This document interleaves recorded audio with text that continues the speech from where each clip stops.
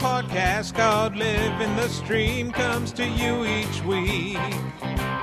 Streaming recommendations during NFL season, it's not just tongue-in-cheek. Quarterback, defense, tight end recommendations based on opposition matchup. Here are your podcast hosts, JJ Zacharyson and Danny Carter, living the stream. Welcome, ladies and gentlemen, to another episode of Living the Stream. I'm JJ Zacharyson, the late round quarterback, and as always, I'm joined by my lovely co-host, Danny Carter. Denny, what's going on, man? Besides losing years of my life from tilting on Sunday, I think I'm okay. How about you? I'm good. I've had quite the start to my fantasy football season. I'm not gonna lie. Well, it's been a good start. Kareem Hunt is the living, breathing. He's everything that I've ever wanted in a human. In a man, yes. And Eric Ebron, you said, was your savior last night, right? He was, yeah. Turned 3 games into wins for me last night. It was good. Eric Ebron, man, I own a lot of him, as a lot of people listening know. Yeah, because we talked about him a lot. And I don't know if everyone saw it on Twitter or not, but I actually went back to try to find Eric Ebron's last touchdown, and the last one that I could find on record was during a recess session in November 2003. It's true. So. It's true. That was one of. That tweet was so good, Denny, that it was one that I actually shared with friends. Oh. And look, that happens like once every 2.5 years from your Twitter account. Yeah, right. So that's how good that tweet was. So well done. Well done. If you hammer it long enough, if you try long enough, you will come up with a good tweet. It's like that thing about monkeys writing Shakespeare. You could sit a million monkeys at a million computers for a million years, and they would eventually type Shakespeare. Same with me and a good tweet. Yeah, it's a perfect analogy. Speaking of tweets, Denny, what in God's... I feel like it's a bigger issue this season than it's ever been, but there are so many people out there now tweeting at athletes, at NFL players, when those NFL players underperform for their fantasy teams. And nothing from a lot of things drive me nuts more than that, but that's something that I just can't grasp and comprehend right now. I think we see it more because of the frustrating fantasy situations that we see in the game today.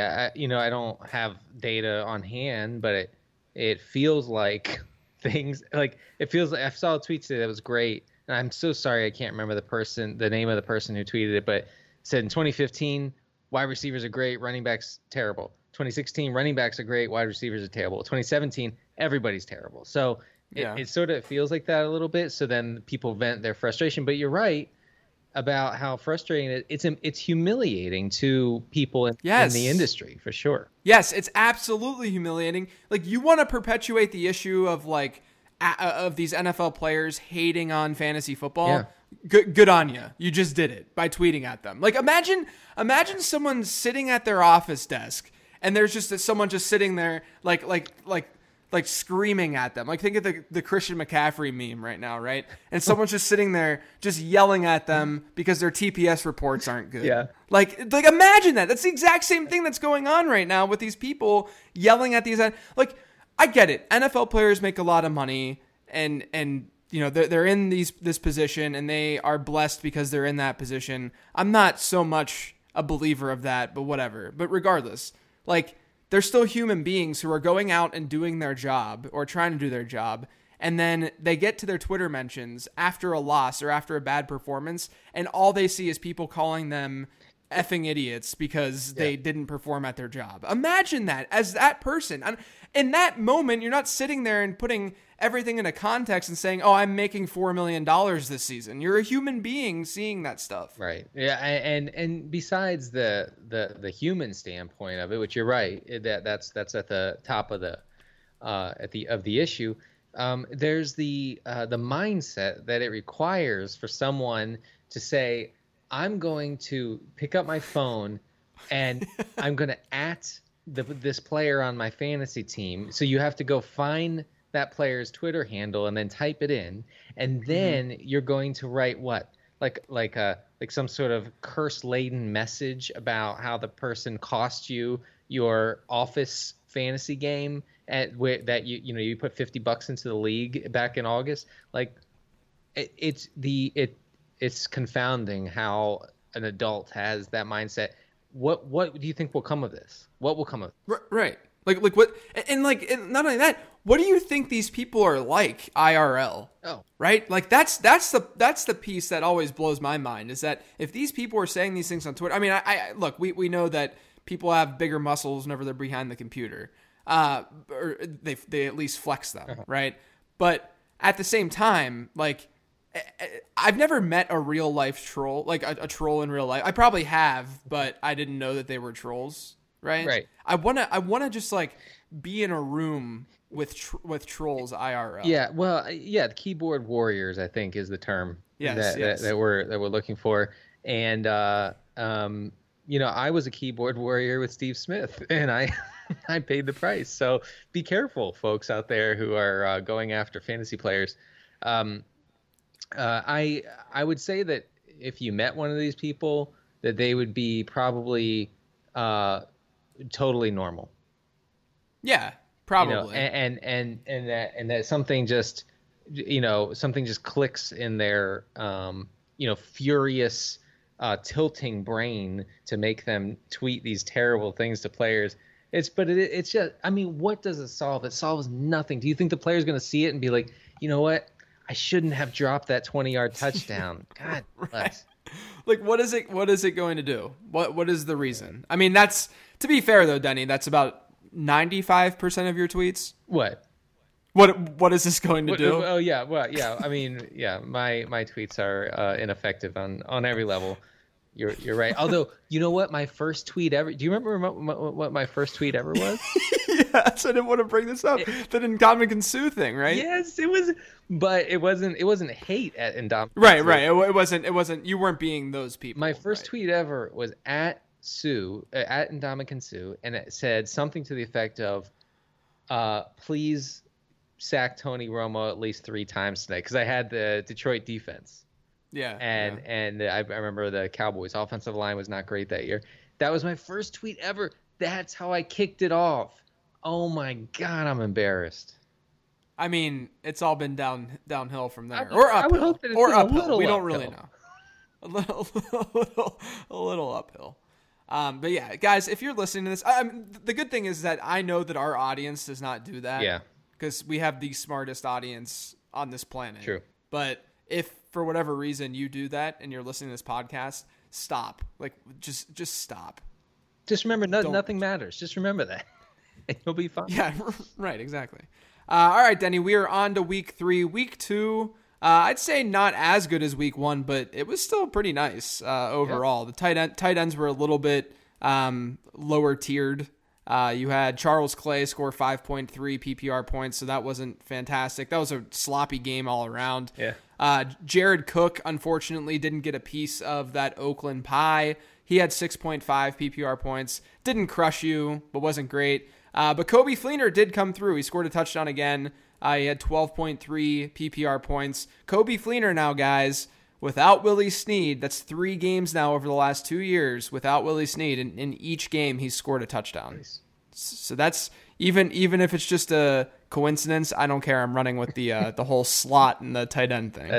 I think it's a great argument. So look, it's logical at least, right? Mm-hmm. Defensively, defense was really good this week. We had Baltimore. They had 17 points. Tampa Bay had 19. They were $4,500 on FanDuel, so hopefully people were able to use them there. And then Oakland still had 9. But again, we're going to see this trend, I think, and I've tweeted about this a lot. We've talked about it on this podcast, where the offensive line situations and the quarterback situations across the NFL, it's some of the worst that I've ever seen since studying this game and analyzing the way that we're analyzing it. And even as a fan before that, I don't remember seeing offensive lines play this poorly. So I think that streaming defenses is going to be fairly easy throughout the season, just because there's so many good matchups that we're going to see each week. This offensive line thing across the league, it makes most games unwatchable for large parts of the game, where you see the quarterback drop back, and before he can even hit his last step in the drop back, guys are on him. He has no chance to sit and throw it downfield and, produce fantasy points per se, Has the best game so far this year been the Kansas City New England game? I think like from just like a pure football standpoint, and it was competitive and all that. Like it honestly might be that game. Yeah. I mean, last week's Kansas City game wasn't that bad either, but like overall, there's just been so many just games that are not interesting. I can't think of another one that really is up there.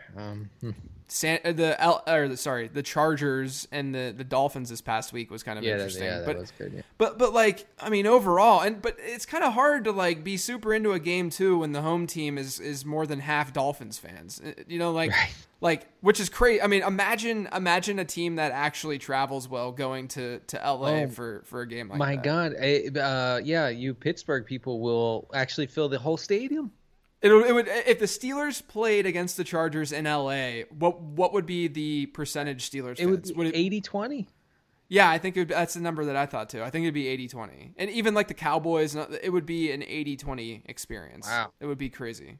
Man. But yeah, that's kind of the feel that I have with the NFL right now. Quarterbacks were fine. They were scary at first, but they ended up completely fine. Yes. Thank God. Carson Palmer, he had 15.88 fantasy points. He had about 1.5 after the first half. But look, he had plenty of opportunities. There was a touchdown that got called back early in the game. People were in my mentions tilting like crazy during those 1:00 games. But Carson Palmer, QB 12 on the week, so he was a QB 1 in this particular contest. Alex Smith with 16.14 points. We stacked that Kansas City Philly game. Alex Smith with 16.14 points. Again, not bad. Carson Wentz, QB2, 24.82 points. So that was a great play. We also talked about Sam Bradford last week. Hopefully you didn't play him because he didn't play him. Yes, hopefully that didn't happen. But I have to say with the Palmer thing, that was the Palmer's 16 points were the ugliest 16 fantasy points I've ever seen in my life.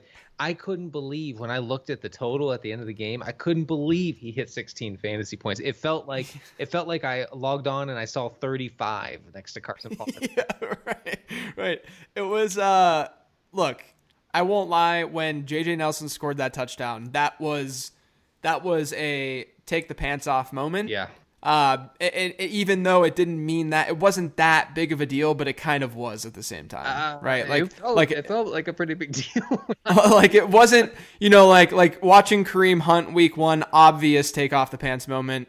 Babytron in week 1 doing what he did, obvious take off the pants moment. But this was such like a precise play that happened as the take off the pants moment. And I mean, like. Yeah. It had to happen. You should have seen me also last night when Eric Ebron scored that touchdown. I'm watching the game with my wife, and my wife was really hoping that John Gruden would say Babytron during the game. Me too. I was ready for it. I was ready. I was like sweating at one point because I was like, oh my God, they're gonna say it. But he's obviously but then Eric. So that didn't happen. Obviously, I mean, Galladay didn't do anything in the game, but. When Eric Ebron scored that touchdown, I did the daddiest dance in my living room, like an actual dance though. Like got up off the couch, like probably did like the Val Venus like hello ladies from WWF days, remember, and like started like grinding my waist. Like it was probably something like that, I would assume. I blacked out a little bit because I'm not used to Eric Ebron scoring touchdowns, but it was like that. I am sorry to hear that your wife has left you. Yeah, she's no longer with me. She's been gone since that touchdown happened. And funny enough, Eric Ebron's been gone since that touchdown happened too, because I needed one more catch in a league. Denny, I did mention that I know people don't give a crap about fantasy leagues, okay, or about our fantasy leagues, but I have to tilt. So I mentioned 3 games. I have a lot of Eric Ebron. 3 games were won for me because of that Ebron touchdown. There was one game. I'm in this league with Christopher Harris and some folks from in LA, some random Hollywood people, as I once said to them. And Tom is in it actually. Tom's in this league. And my team's stacked. It's doing really well. I lost by 0.1 because Eric Ebron didn't see the ball again after that touchdown.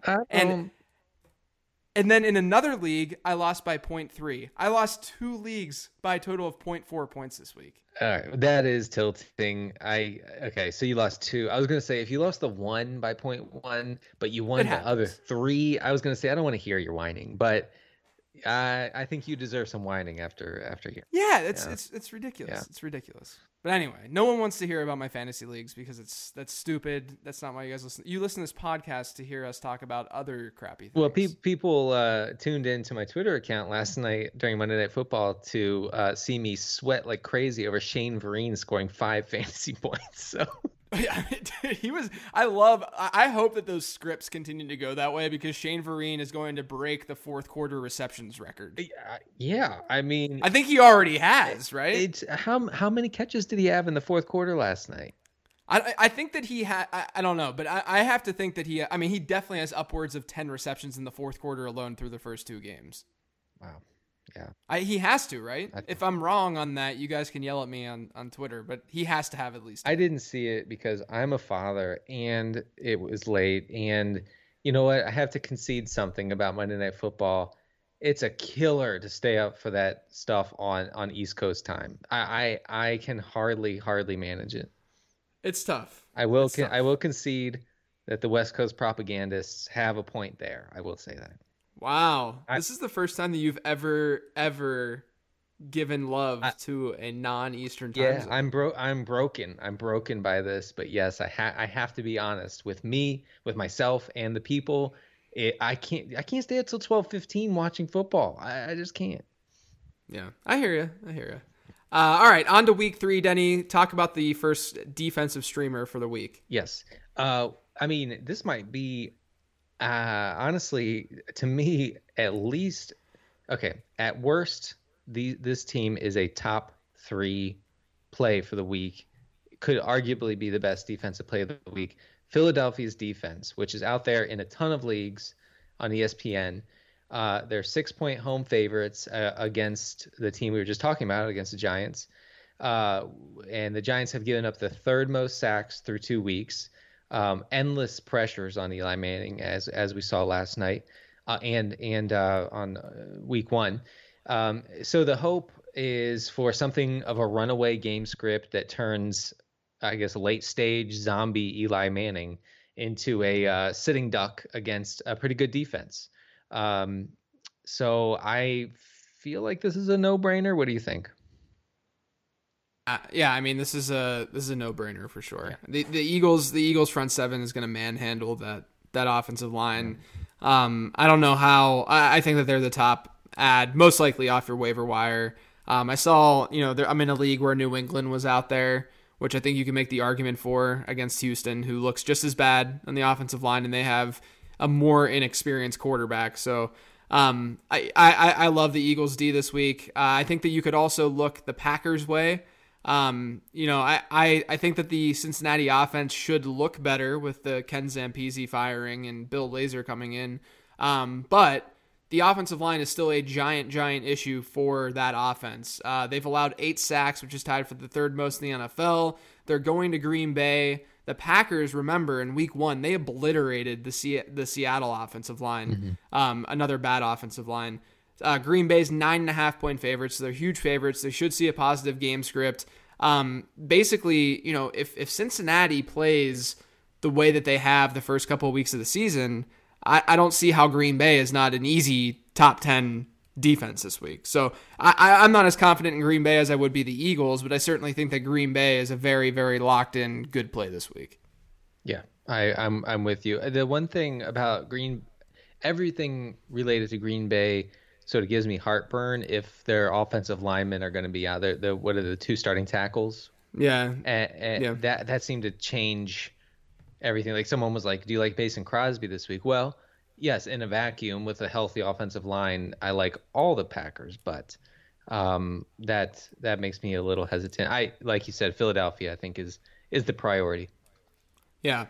All right, Denny, quarterback. You have, I think, the consensus top quarterback streamer, and we can't talk about quarterbacks in week 3 without mentioning that 2 years ago was the Nick Foles debacle, where we told the world, actually I convinced Denny to stream Nick Foles against the Steelers in St. Louis. And to start the game, look, this is the reason Nick Foles only posted 8 fantasy points that week, is because the field caught on fire before the game started. I'm not saying this metaphorically. No. The field actually caught on fire before that game started. Right. Nick Foles week started with a fire on the field. Right. It was the devil's work. The devil was trying to emerge from the turf and say, do not stream Nick Foles. Yeah, there was a firework display and it caught on fire. There was a delay. Faithful listeners have heard us go on and on about this, but it was just a horrendous experience. It was. And then it was just like the Carson Palmer game this past, well, not just like, but it was a game where you're tilting. He has 200 yards and an interception, not doing that well. He throws a deep ball and it goes right into Lance Kendrick's hands. Oh my. And Lance Kendricks, who would have had a 60-yard touchdown. I might be exaggerating a little bit, but it was at least 30, right? Yeah. 30 or 40. Goes right into his hands and he just drops it. He was wide open, just drops it. It was the biggest gut punch of a drop that I think I've ever experienced. So actually, that's not true. Jordy Nelson dropped. True. That was a hard one. That's true. There's no other Week 3 game in NFL history that I will remember more than that game. How could you? It's seared in our memory, and our listeners have never let us forget. Never. So yeah. So this is so. Why don't you give the listeners our Nick Foles play of the week? It feels Foles-ish. It's Jay Cutler. Yeah, it's Jay Cutler. Fresh off of his 230-yard and 1 touchdown performance against the Chargers, which the Chargers have a pretty good defense, particularly a pretty good secondary. Yeah, they're good on defense. So I feel like that's not a hateful performance, especially considering the surrounding quarterback play. So he's playing against he's playing against the Jets. The Dolphins are obviously favored here. Jets are not allowing a ton of passing yards so far through 2 weeks, but that's likely due to game script. Teams are sort of sitting on the ball for much of the second half against New York. Quarterbacks have passed for 230 and 224 yards against them so far this year, but they've allowed 5 touchdown passes. Only the Patriots and the Saints have allowed more touchdown passes to opposing quarterbacks. The Jets are allowing the 6th most yards per attempt too, and Miami has a not the worst Vegas implied total of 23.5. So I think Cutler is a nice floor play, although I don't feel like he has an explosive ceiling in this matchup. Yeah, I agree with you there. I think that he's a safe play, which is kind of fitting to go with more of a safe play during Nick Foles week. Yes, we are. It feels a little bit like a hedge, but I'm okay with hedging right now. Yeah. There's a lot of quarterbacks out there this week that you could play. A lot of people have been mentioning Trevor Siemian in our mentions. I sent a tweet out that the average quarterback, so all quarterback passes that aren't Trevor Siemian quarterback passes, all non-Trevor Siemian quarterback passes, they've thrown a touchdown on 198 yards. So, but then Trevor Siemian has thrown a touchdown every 75 yards to start the season. There's going to be some regression coming with Trevor Siemian. I don't mind the matchup this week with him, but overall, there's a low game total in this game. They have an over-under of 41 points. Denver's only a 3-point favorite. Denver is also traveling to the east to play in Buffalo in this game for a 1:00 game. That scares me a bit, and that also is something, a reason why we might be a little bit more into Carson Palmer this week. Just because he's at home, he's not traveling this week. I know people are rolling their eyes right now because we've talked about Carson Palmer now for a couple of weeks. But look, in week 2, he threw 10 deep balls, which was good to see. He connected 5 of those for 166 yards and a touchdown. He was quarterback 12, like I said, and he could have been a lot higher. I mean, there were drops in that game. Yeah. J.J. Nelson had another touchdown earlier in the game that was overturned. Things could have been a lot better for Carson Palmer in that game. They're at home. Like I said, the last 2 games have been on the road in those 1:00 games. So you don't have that West Coast team traveling to the East. And we haven't seen Carson Palmer. We just haven't seen him at home yet. Dallas defensively has looked not great. I know that week 1 they looked fine against the Giants, but I think that we saw that the Giants offense is actually really, really bad, as we saw in week 2. So how much stock can you really put in that? Last week we saw them travel to Denver, and they were a mess defensively. Yeah. They were awful defensively. And the Cardinals don't have much of a running game in terms of personnel. I'm not against using Carson Palmer again, and I'm going to be maybe a little bit bold, but say that Carson Palmer outscores Trevor Siemian this week. I think that's a fine call. Like you were saying, all the signs pointing to potentially, massive regression on Trevor Siemian's production. I was tweeting today about how over 15% of Siemian's completions through 2 weeks have gone for touchdowns. Obviously, totally unsustainable. I talked to someone on Twitter because they said, well, does he fit the process, or did he fit the process last week against Dallas? And the short answer was not really. And I think that you'll notice that when we miss on a quarterback, like when we don't mention a quarterback and then he does well, it'll be a low yardage quarterback performance with many red zone type touchdowns, like short touchdowns, and that's fine. Good for that guy and good for the people who played him. But I don't really regret not having him on the streamer list last week. No, not at all. And Trevor Siemian right now has 5 touchdowns from within his opponent's 10-yard line. He had 8 of those last season. Yeah. So he's averaging 2.5 of those per game right now. Well, I mean, it's not sustainable production whatsoever. And look, maybe his streak continues this week. I'm not saying that that's out of the. I'm not saying that won't happen. I think that that's. I mean, it could certainly happen. Right. But you're playing regression. You're playing the numbers, and Carson Palmer's in a game where he should be forced to throw a lot more than what you're going to see out of Trevor Siemian. Just please protect the old man, Cardinals. Denny, I'm gonna throw it to you for your. So we each have a deeper play that we want to talk about. I'm gonna throw it to you with your deeper play. And guys, when you hear this, make sure you kind of take your earbuds out a little bit, just so that your ears don't fully bleed, but just bleed a little. Right. Well, the heat is what gets you. So so Josh McCown is still in the league apparently. He's starting for the Jets.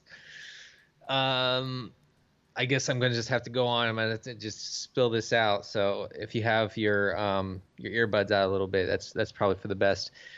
Okay, so the thing that scares me most about even suggesting McCown, even as a deep play, is that you watch him and he seems to almost die on the football field at least a couple times a week. The way he plays throws himself into just the worst circumstances and gets banged up.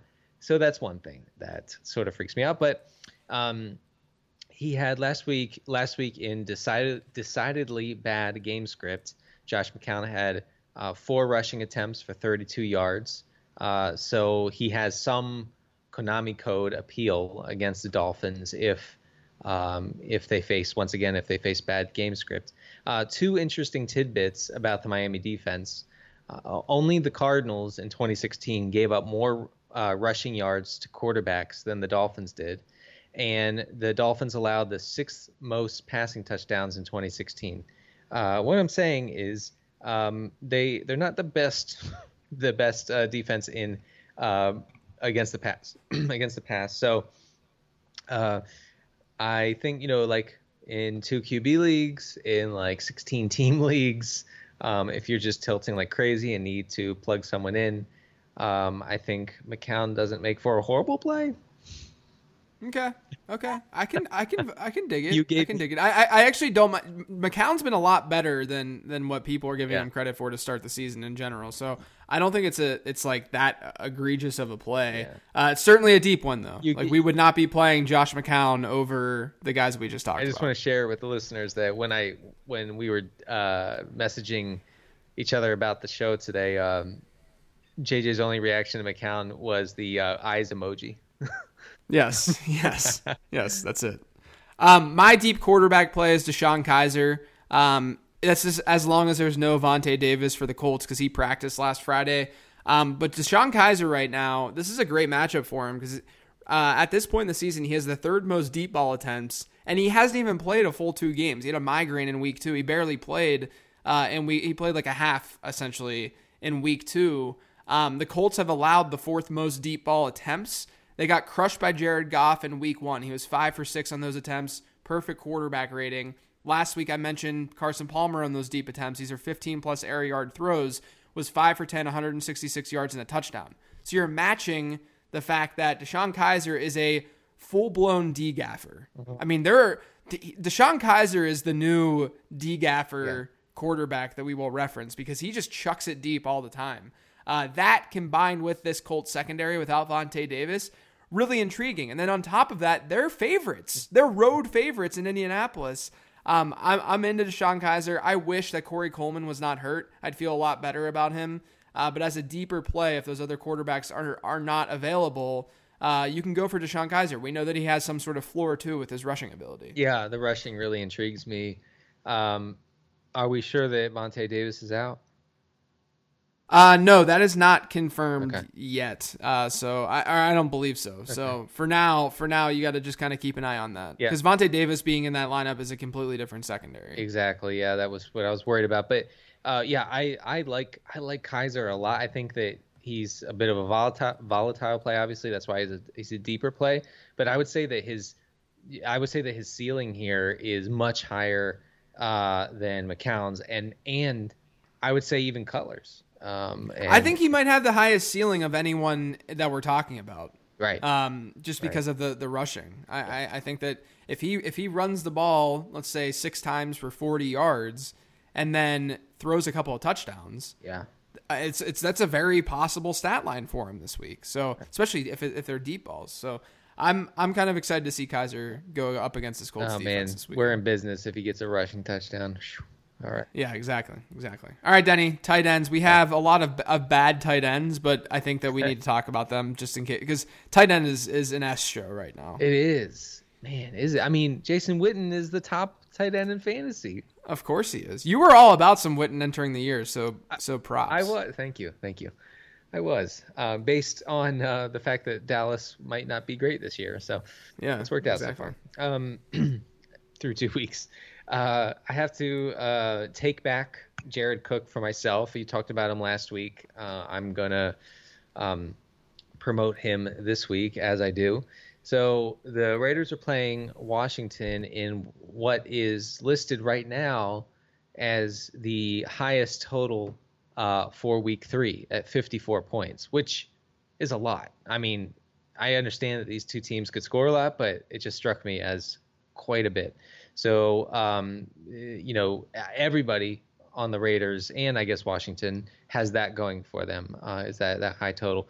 Washington, the matchup is pretty good. Washington has given up the 8th most fantasy points to tight ends so far through 2 weeks without allowing a touchdown. So 9 catches in week 1 to tight ends and 4 catches in week 2. No defense has allowed more tight end yardage over the first 2 weeks.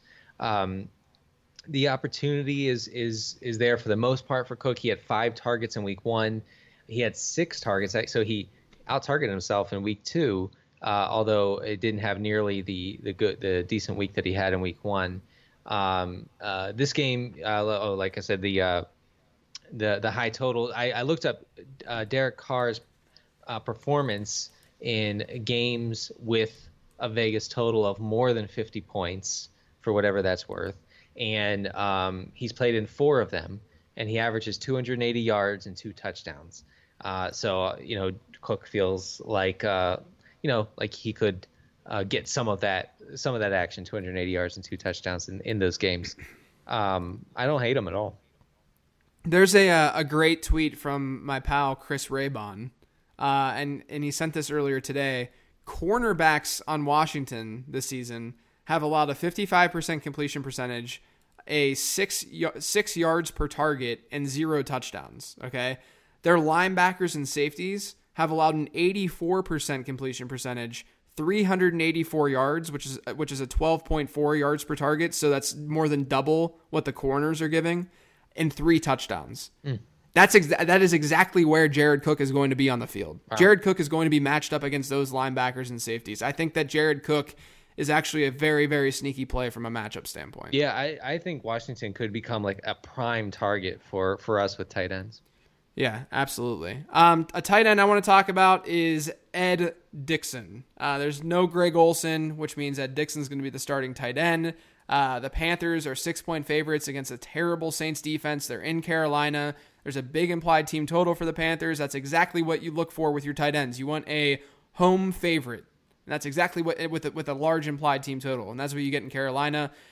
Dixon last week saw 3 targets. I mean, look, the target totals don't really matter for Ed Dickson because Greg Olsen's been playing so far this season. Right. But he saw 3 targets, and I like that 3 of the 4 targets that he's seen this season have been deep targets.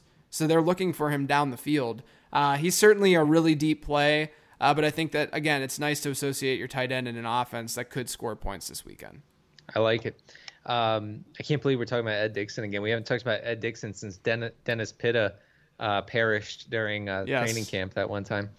Yes. Still getting over that. So my next tight end is Charles Clay. I'm keeping on Clay.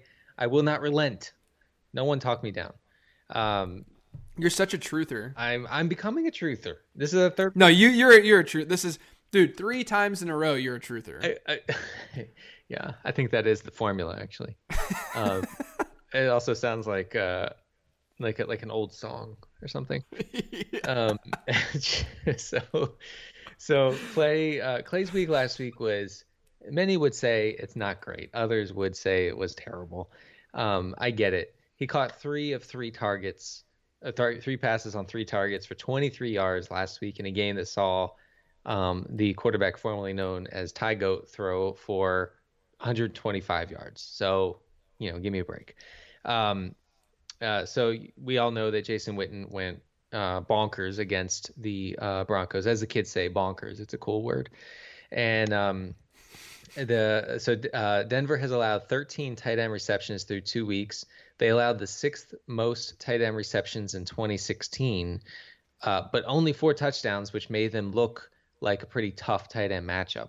So even with the slow week 2, Clay is is one off the team lead in targets, and he's still out there in 83% of ESPN leagues. So I kind of like Cook over Clay this week. I'm kind of getting to that point too with Jared Cook. I would say though that of the tight end streamers, I think this next guy is the safest that I'm going to talk about. That's Ben Watson. He had 8 targets, 8 catches last week. Currently has 18% of the team's targets, even though he only saw 1 target in week 1.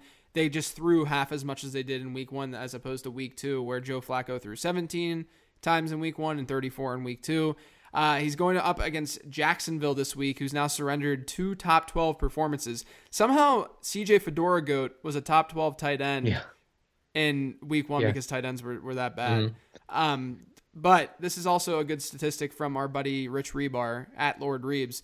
39.8%, he tweeted this earlier, 39.8% of the receiving yardage versus Jacksonville has come from tight ends this season, which is the highest rate in the league to start the season. So he's going to, Ben Watson could see a decent volume. They're favorites over in London. Plus you can have some tilting in the early morning. Yeah. Since there's nothing better with some toast and an early morning tilt. Right. So tilt is better when you're hallucinating on caffeine after your 5th cup of coffee. Right. Yeah. Like you guys just get ready for the tilt while you're having your morning poo. There's nothing better than that. Morning poo. Yeah. No, you're right. And also I think with those London games, they let you watch the game on Twitter. Remember, they broadcast on Twitter. Yeah, I have no idea if they're doing that or not. But you really can watch the game while you're doing your business. But please, for the love of God, don't bring your coffee mug in the bathroom. No, you can't have food in the bath. No food is allowed in the bathroom. The other thing that I don't like is when people fart when I have an open container. I always have to cover my drink when people fart. What? I don't want the fart. I don't want the fart odor and the particles that are in the air now to get into my drink. Oh my God. if I'm hanging out with people and someone's just, or like, broing out with just some dudes who like will just open, like, will like, like you'll do a guy thing and just like lift your leg when you fart just because it's more appropriate to do things that way. Yeah. If that happens and it smells bad, I got to cover my drink, man. So only if it smells bad. So if it doesn't smell too bad, then you're not going to cover your drink, even though the particles are still everywhere. No, I mean it's different particles though. Oh, it is. Oh, okay. They're different. In so that case. do you have like some sort of measurement tool that you hold up in the air and you're like, oh god, the particles are everywhere? No, I've just become really good at knowing. It's just intuition. Right. I'm just good at it. But I bet when it's your particles, you don't cover your beer. Oh, I take my beer and just hold it up and just give me all of the fart Listeners, particles. I'm so sorry that you have to hear this. This is among the grossest things that we've ever talked about. I've ever heard. I mean, for me, if we're gonna keep going with this for just a second, I think we should. When I'm in a small group of people, and someone just rips it, and it's really bad, like it's really really just like terrible smell. I get mad. I actually get like angry because it's like it like stings. It's like stings your nostrils. It's unpleasant on every level. You're like, this is just rude. Like you should not do this to people. No, I don't disagree there. I don't disagree. But if they do, I'm covering my drink. You know what you should do? You should be drinking your whatever it is, beer, whatever, out of a sippy cup, because then you have. That's true. And they'll say, "Why are you drinking out of a sippy cup?" And I'm saying, if and when someone farts, which is inevitable, it's going to happen at any party that you're at. Yeah. So you should walk around at a party with a sippy cup full of beer, and people will think, "Hey, look at that guy. He's lost his mind." Yeah, and you're like, "No, I'm covering for the fart particles." Right. Don't you guys understand? Right. I'm not like you. I'm not drinking fart juice. Right. Yeah. I mean, all of them are dying of the bacteria that they're consuming, and I'm safe. Exactly. I'm safe. To recap, the streamers, we have Ed Dixon, Ben Watson, Jared Cook, Charles Clay at tight end, Josh McCown and Deshaun Kaiser as deep plays at quarterback, and Jay Cutler and Carson Palmer as normal plays at quarterback. And then we have the Eagles defense and the Packers defense. Denny, let's get to Twitter and the questions. The first one is a great one from our buddy Tom Whalen, at Tom C. Whalen. Yeah. He says, how far back can you remember having takes? And then he replies to that and says, I made waves in first grade by panning crisscross, suggesting they didn't actually wear their clothes backwards all day. That's so good. which is really good. Do you have an instance where you remember giving a take early on in life? I do. I remember standing by a couple takes. One of them was I believe I was in second grade, and my take that I would not back down from was that pink was not necessarily a girl's color. It was unisex. Boys could like pink too. In fact, boys could wear pink. And people said, no. You don't understand. Pink and purple, those are girls' colors. And I said, there are no such thing as girls' colors. The universe is made of. No, I didn't go into that. But I just refused. I said no. So I started wearing like a pink shirt. I would do art projects with pink stuff, pink paint and stuff. And just refused to back down. And then I would say, any boy who disagrees with me is bad. Can GTFO. Yeah, exactly. How about you? Did you have a strong take as a kid? Look, I don't know if I want to say this on Living the Stream, guys. I was a Santa Claus truther. Yeah. Yeah, I was. Until what age? 17. No, I'm just kidding. No, I don't know. I don't know when it stopped, but I vividly remember being in line to come back into the school during recess, and I remember this one kid like screaming at me saying that Santa Claus wasn't real and that his parents had told him, and that he figured it out and then his parents told him.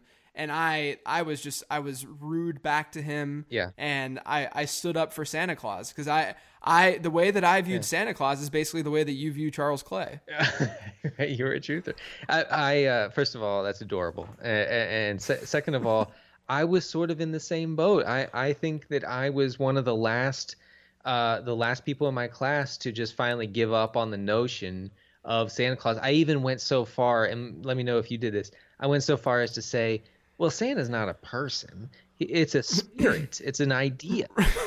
that's getting that. I didn't take it to Jared Goff land. Yeah, because I was like, the idea of Santa is what it's about, guys. It's a concept that we will into existence, and then it delivers us gifts. No, but I stood firm as long as I could, and then when I and you know what it was for me, when I found my mom coming into my room to put $1 under my pillow for losing a tooth, and I thought, well, if the tooth fairy is real, then it's all bullshit. I'm sorry, if the tooth fairy is fake, then it's all bullshit. Yeah, right. I would say, like, I had a ton of video game takes growing up too, but I just tweet those takes. Like, those are the those are the ones that, you know, Toad is the best Mario Kart character. Oh, you might not like this. In 6th grade, my take was, Pogs are stupid. Oh my God, Denny. Pogs were so good. I was like, I don't get it, guys. Pogs are dumb. I don't know why you're collecting them. Pogs were awesome. But I was also in elementary school when Pogs were, like, I was in like 2nd grade when Pogs were big. So it was like, I was like the perfect age for Pogs. Yeah, I was like 11. Yeah. Next question, at JT Cookie. Has SEO permanently affected JJ's life to the point that he says in fantasy football during dinner table conversations with his wife? That was good. Yeah. I just had to read that tweet because it was a good tweet. So wait, the idea is that you just say fantasy football at any point, like just in fantasy football, like this, like something in fantasy football. Yeah, right. Yeah, that's good. Next one, at scedar015. Do you miss Jeff Fisher, or are you happy for a little break so you'll be fresh and rejuvenated when he's coaching the Jets in 2018? I tweeted a gif of Ben McAdoo last night after he what was it? It was like a he's flipping. Yeah, but I think it was some bad play call. Oh, it was that 3rd down or 4th down, that 4th down that they went for, not whenever they're at the goal line, but it was like in midfield, and they threw that like out to Shane Vereen. And I tweeted a gif of him like flipping through his playbook, and I got like 16 responses from people saying that McAdoo is my new Jeff Fisher. And guys, to be Jeff, like, you have to understand the reason Jeff Fisher became a thing. It's not because he looks like a goofball.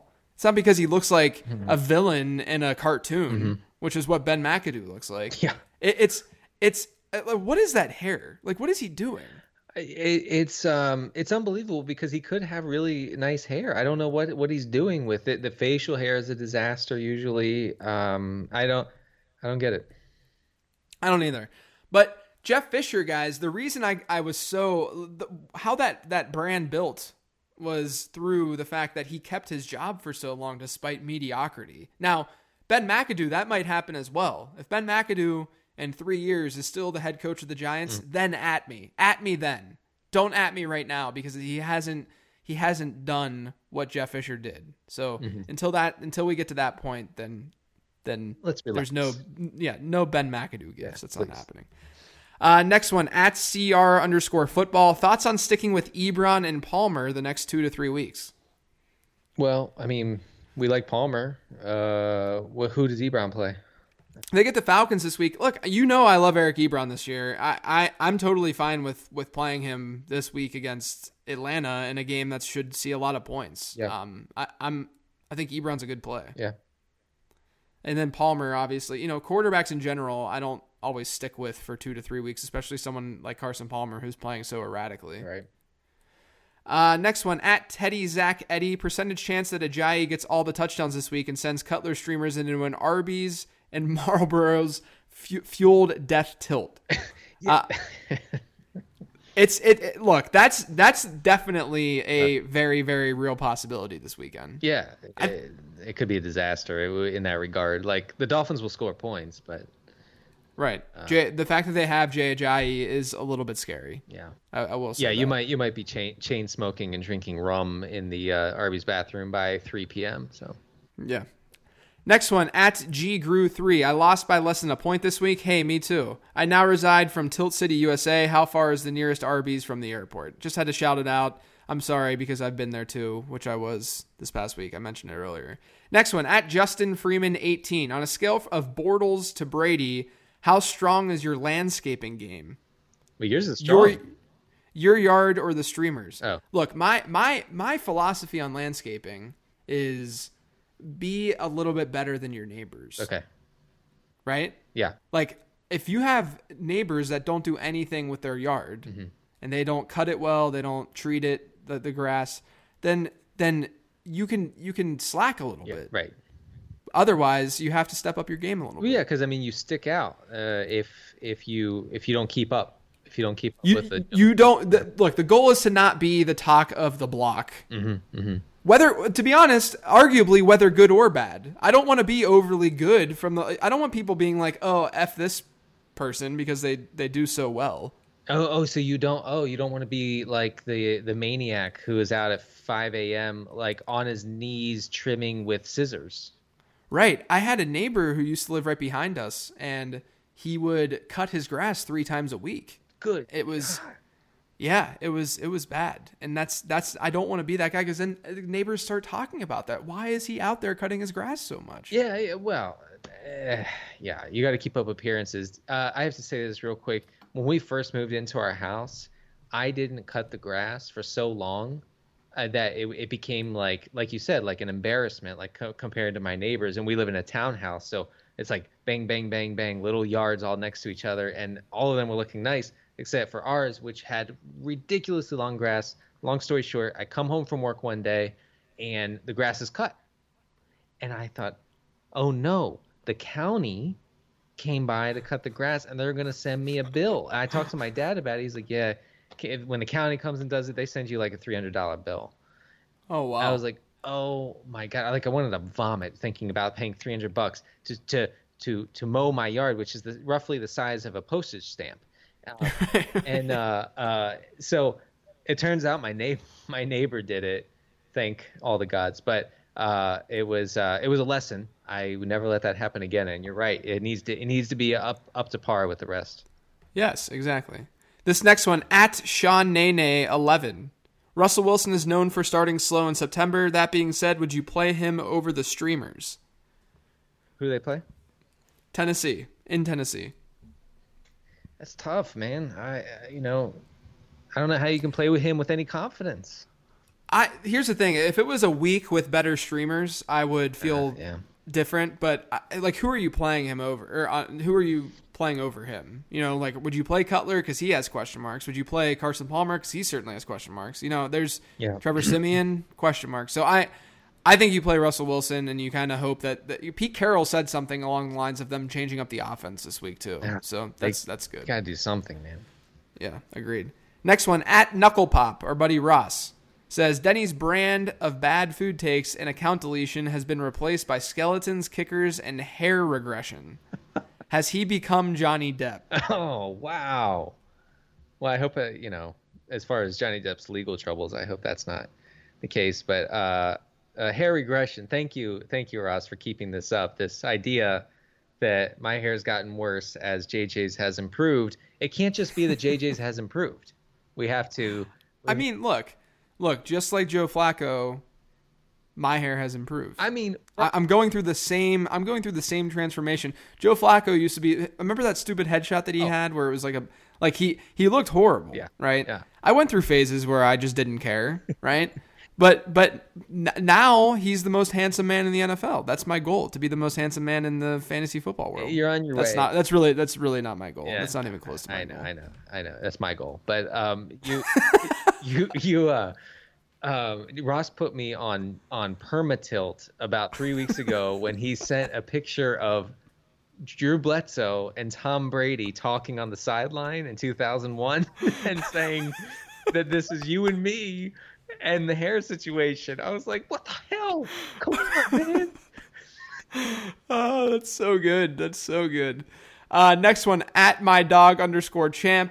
How much gloating is too much when you are dominating a league? Any tips on the best ways to rub it in? I mean, subtle sarcasm is the best. Yeah. I mean, some texts, some crude texts, maybe. I don't know. Well, if you beat someone by triple digits, I think I think that person deserves to be like destroyed if that ever happened. Just verbally destroyed. Yeah. Yeah. No, I don't do that much gloating, but I did in that Chris Harris league I was talking about earlier, and then I lost my 0.1 this week, so that was definite karma. Yeah, right. And if the person gets mad in response, just send a bunch of gifs. Just look up you mad, Yeah. and just send those gifs to that person. It's good. Denny has perfected the Giphy game through Twitter search.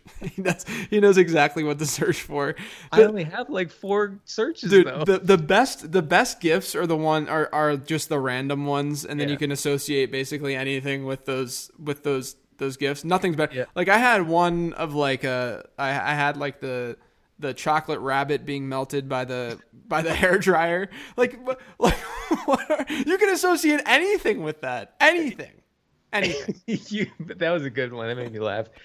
My Twitter searches, my gift searches are as follows: Daft Punk, David Bowie, Skeleton, and you mad. That's it.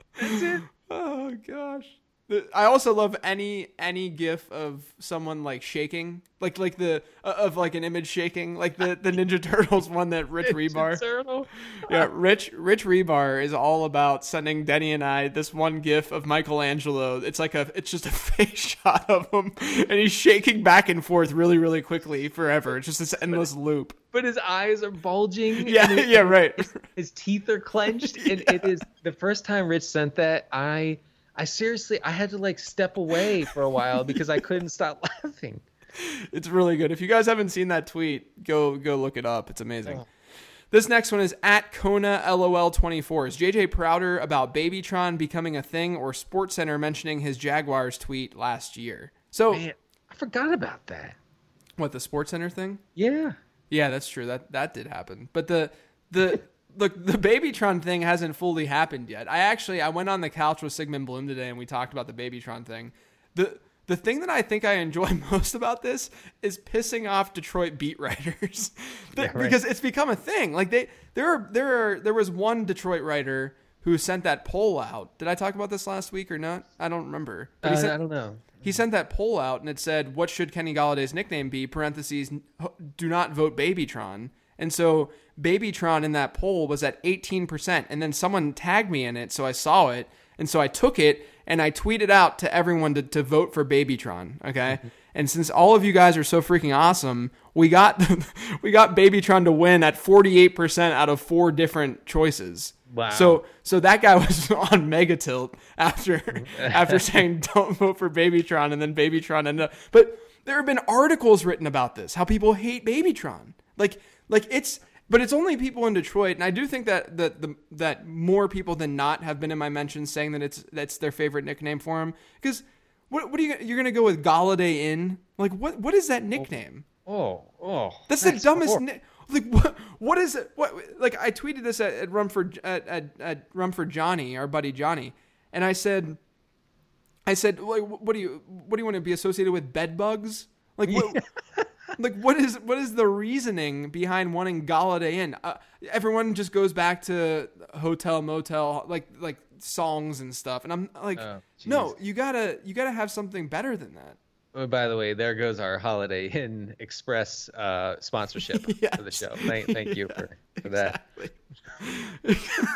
We were hoping for that. We've been emailing them for months to try to get that sponsorship. I just confirmed it. We're gonna have to call it off. But Babytron isn't that. Look, I wish it would have been maybe something better. It's not the best nickname in the world, but it's way better than what's out there. It is a good ass nickname. That's what it is. Thank you. I'm jealous that I didn't think of it. I think that you push it just the right way. If people don't like it, they're haters and losers. Yeah, for the record, guys, this isn't like a victory lap gloating thing. This is, I'm going to have fun with this because I want to have fun with my life. Yeah. These people are paid protesters. That's all I can say. Yes. This next one, at Eric Belair. He says, with the emergence of Chris Carson, is Thomas Rawls now a hold or a drop? # Angus steak situation. By the way, that's a Twitter account now. Is it? Is yeah, it? Angus steak situation. It just tweets out gifs of steak. Every time I type Angus out, I type August. So I was I almost published the podcast last week with week 2 streaming and the August steak situation. Could not have been good. I don't know what to do with Rawls. I guess hold him if you can, but geez, I mean just anybody in that offense is just so unappealing right now. Yeah, I'm at hold with him too because he's been injured, and Pete Carroll said that he might be more involved. But Chris Carson's the best back in that backfield. Like he's it to me. But it's not a set in stone situation whatsoever. Next one at Cremson687. First off, he says, "How many listeners does Living the Stream have?" We're not going to talk about that. But but it says, "What should our name be? What should the listener's name be?" Do you think that? I feel like it's like degrading to give them a name. Well, I think it might be degrading for most of our listeners because they're pretty smart and I mean I would say that there are corners of the podcasting world that have pretty dumb audiences that want to be part of like the Hive or like the Bro Killers or like some stupid name like that. But I mean, look, we're actually jealous of people who have cool names and they have groups of people with those names. But if you guys look, why don't we crowdsource it, Denny? See, we'll first see what the reactions are if they want a name, okay, and then if they do, then people can come up with that. Yeah, like the LTS smartasses or something. Yeah, right, exactly. Yeah. Next one at Sean_Tats. Fantasy drafts should take place after week 3 just to get the early season shenanigans out of the way before drafts. Thoughts? That's a terrible idea. I'm sorry. The reason I saved that, and I'm sorry, Sean, that I'm going to trash you here, but the reason I saved that to talk about on the show, no, if you do research, then you knew who Chris Carson was. You knew that Buck Allen was in 15 transactions for week 1 before the season started. Like, right. You can have an edge by playing before week 3. Yeah, I'm sorry. What's the listener's name? Sean. Sean, you should you drop something heavy on your foot, like a game gear. Yeah, drop a game gear on your foot. Just for that. Look, I didn't make the rules. I'm just enforcing them. So yes. Next one at Mama Luigi MN. Who is more droppable, Kirk Cousins or Andrew Luck? What? Hey, Luck. Yeah, dude. Kirk Cousins. Look, he's had 2 kind of bad matchups to start the year. Kirk Cousins this week. This is the spot for him. Yeah. This is it. People are going to be off him. They're not going to want to use him. They might look if Kirk Cousins is dropped in your league this week. Yeah. Get him him and play him over all the streamers. Absolutely. Also, are people aware that Luck's not playing and is not going to play anytime soon? Is this something that we only know? Yeah, I don't know why people are rostering Andrew Luck right now. Not only that, but when he comes back, you have no idea what he's going to look like. Number 1, number 2. Is that quarterbacks don't matter in fantasy football. Exactly, yes. Next one, at number 1 Punna. For CD Carter 13s, this is for you. When is it appropriate to start dunking on your kids? Son is 15 months and his post-game is weak AF.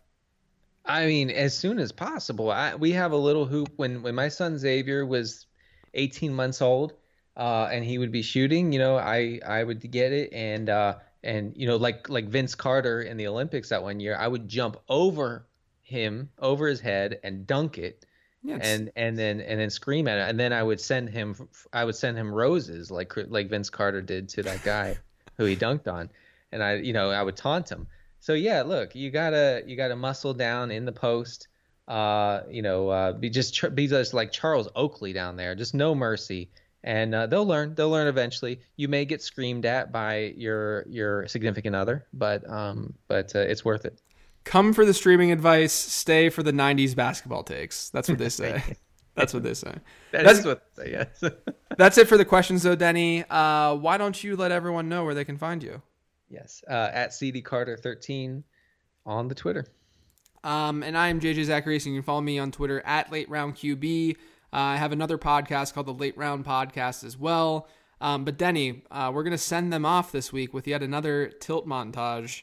It's a great one, guys. You're going to enjoy it. Denny was tilting hard this weekend. Enjoy. We will talk to you entering week 4. Hello, it is 1:08 p.m. Eastern Time, the only legitimate time zone. Somehow, the Patriots and Saints have not scored a point. I was promised points, and here we are, 8 minutes into the game, and nothing. I don't even know if they're playing. It's possible that the Saints disbanded as a franchise. Is that possible after last week's game? I mean, they should, if we're being perfectly honest. But yeah, no points there.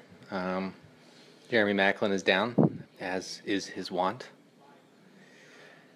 That's good. Everything's good so far. Hardly even tilting at all. Travis Kelce has like 80 yards in the first drive somehow. I have, let me check here. Hold on, I'm doing the calculations.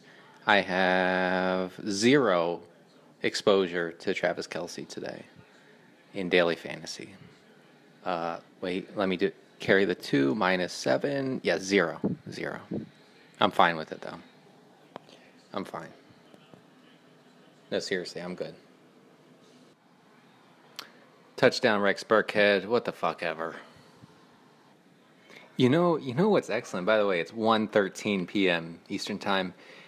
You know what's great is when you recommend, for FanDuel purposes, Steven Gostkowski, the greatest kicker of a generation, and he promptly shanks an extra point after the Burkhead touchdown. So I would say, after evaluating myself, that I'm tilting.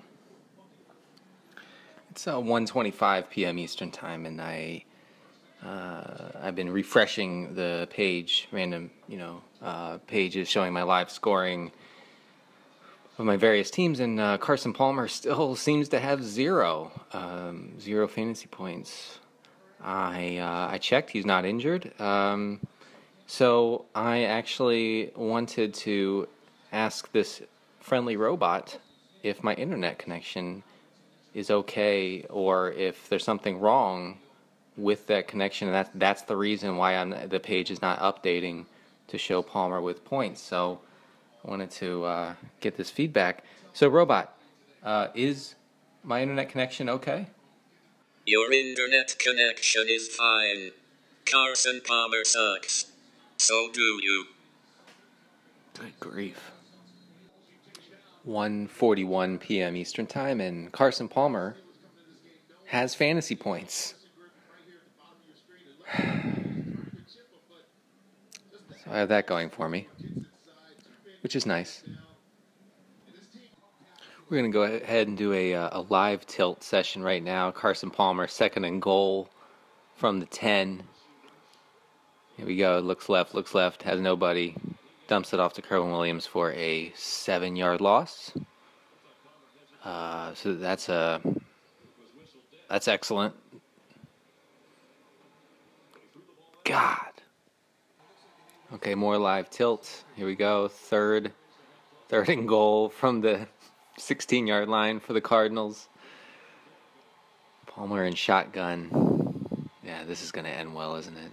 I'm tilting. Throws it. He stopped at the 1. I'm going to go take my pants off and scream at them now.